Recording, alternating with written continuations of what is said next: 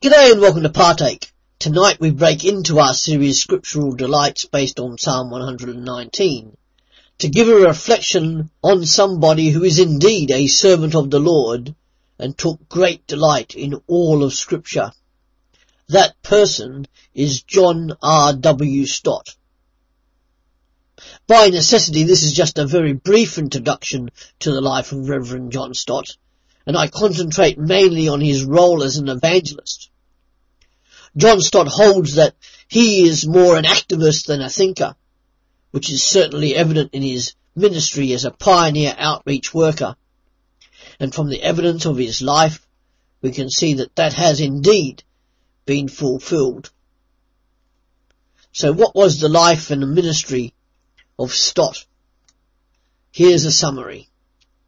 John Stott was born on 27th April 1921 to Sir Arnold and Emily Stott. John Stott became a Christian as a schoolboy at a youth camp led by Eric Nash while at school at Rugby. Nash discipled the young Stott post-conversion with letters over a 5-year period, encouraging and rebuking. This was good groundwork for the future ministry of John Stott. Graduating from Cambridge University, Stott was ordained in the Church of England in 1945. Initially as assistant curate at All Souls, Stott served as rector from 1950 to 1975, and his role since has been as rector emeritus. At All Souls, Langham Place, John Stott instituted home groups, workplace ministry, student outreach, prayer meetings, lay evangelism, guest services, and new believers follow-up. Catherwood comments that Stott's expository preaching was a new phenomenon in the Anglican Church. Michael Green called him the nation's most gifted evangelist at the time. And Stott certainly was the evangelicals' prime mover within the Anglican Communion, showing that someone could be both evangelical and Anglican.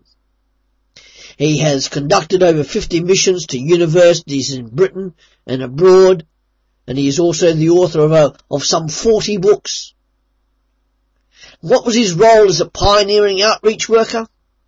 The impact Stott had on Christianity in Britain and abroad cannot be underestimated.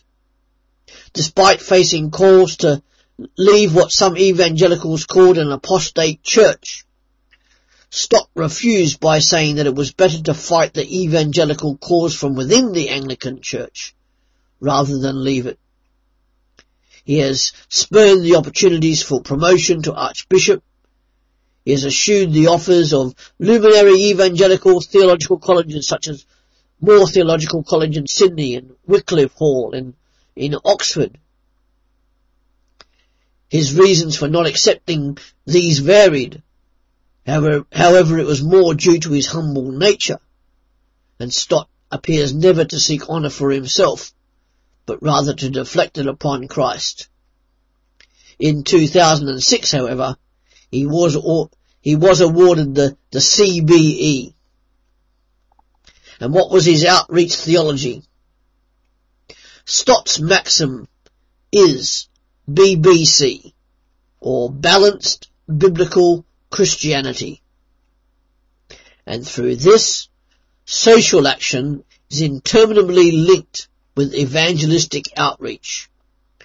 Fred Catherwood cites Stott's observation regarding Luke 16:19-31, that the rich man was punished for being scandalously indifferent to the poor around him. And while the majority of evangelicals tried to categorize evangelism and social action differently, John Stott did not.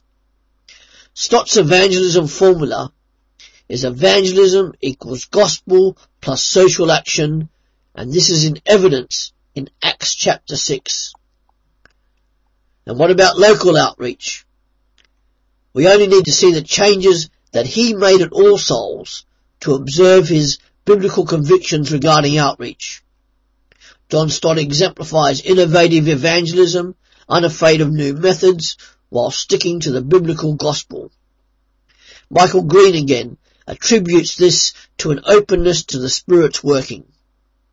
Guest services of this type were almost unknown before the 1950s, according to Green, and today it is almost de rigueur for churches to have regular guest services and for new Christians to be followed up and discipled. When Stott started them, it was a new concept. The service focused on a single point: to present Christ to those who don't know him. That's what a guest service is. And the church members were actively encouraged to bring non-believers to these services, and hence lay evangelism was in action, with training provided.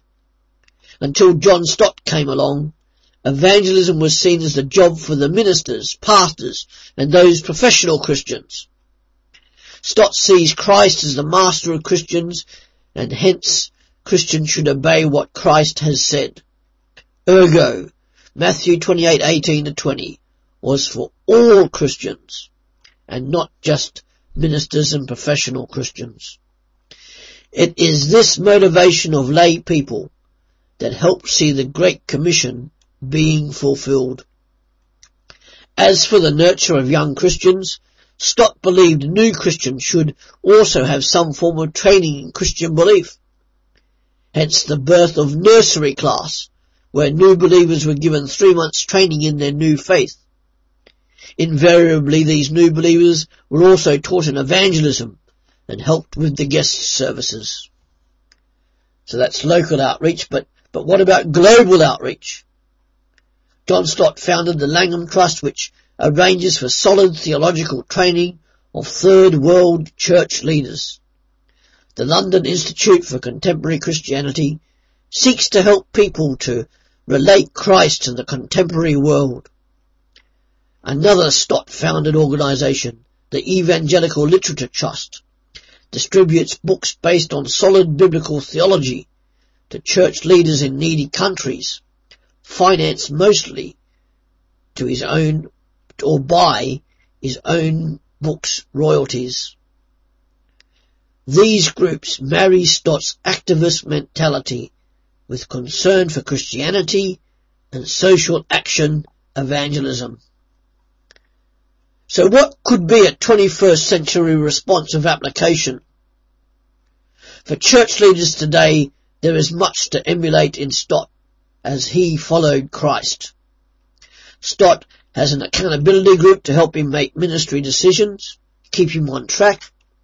So therefore leaders should be prepared to talk to others about their biblical beliefs with people from all theological persuasions. John Stott has shown that if we desire the Father's will, have Christ as our centre, the Holy Spirit guiding our steps, the Bible to hand, combined with an attitude of love and humility, then we can argue our evangelical position against any other. Whatever our ministry is, we can continue to give the church fresh impetus in evangelism and outreach. 21st century Christians should be prepared to use innovative outreach without compromising the gospel. Whereas Stott could rightly assume that most of his congregation had some Bible knowledge from Sunday school, today that is not an assumption we can make. With the increasing fall in church attendances, society now is much more oblivious to the character of Jesus Christ. With the advent of multiculturalism came a pantheon of religions now in Britain, and these two things combined have seen the Jesus consciousness of Britain fall since Stott's day. It is a challenge to us in the 21st century to raise this Jesus conscious. To do this will require spirit-led innovation and willing leaders. However, a warning to be heeded. In his book, Why I Am a Christian, John Stott writes regarding C.S. Lewis's conversion, categorically claiming this to be Lewis's Christian conversion. However, if we follow up that reference, it actually refers to Lewis's theistic conversion. And C.S. Lewis denies it was a conversion to Christ. However, he does state his actual Christian conversion was some time later. Now, if a non-believer was to have read Stott's book and not followed the reference, that non-Christian may actually think a belief in God is enough to be a Christian, and then stop reading the book.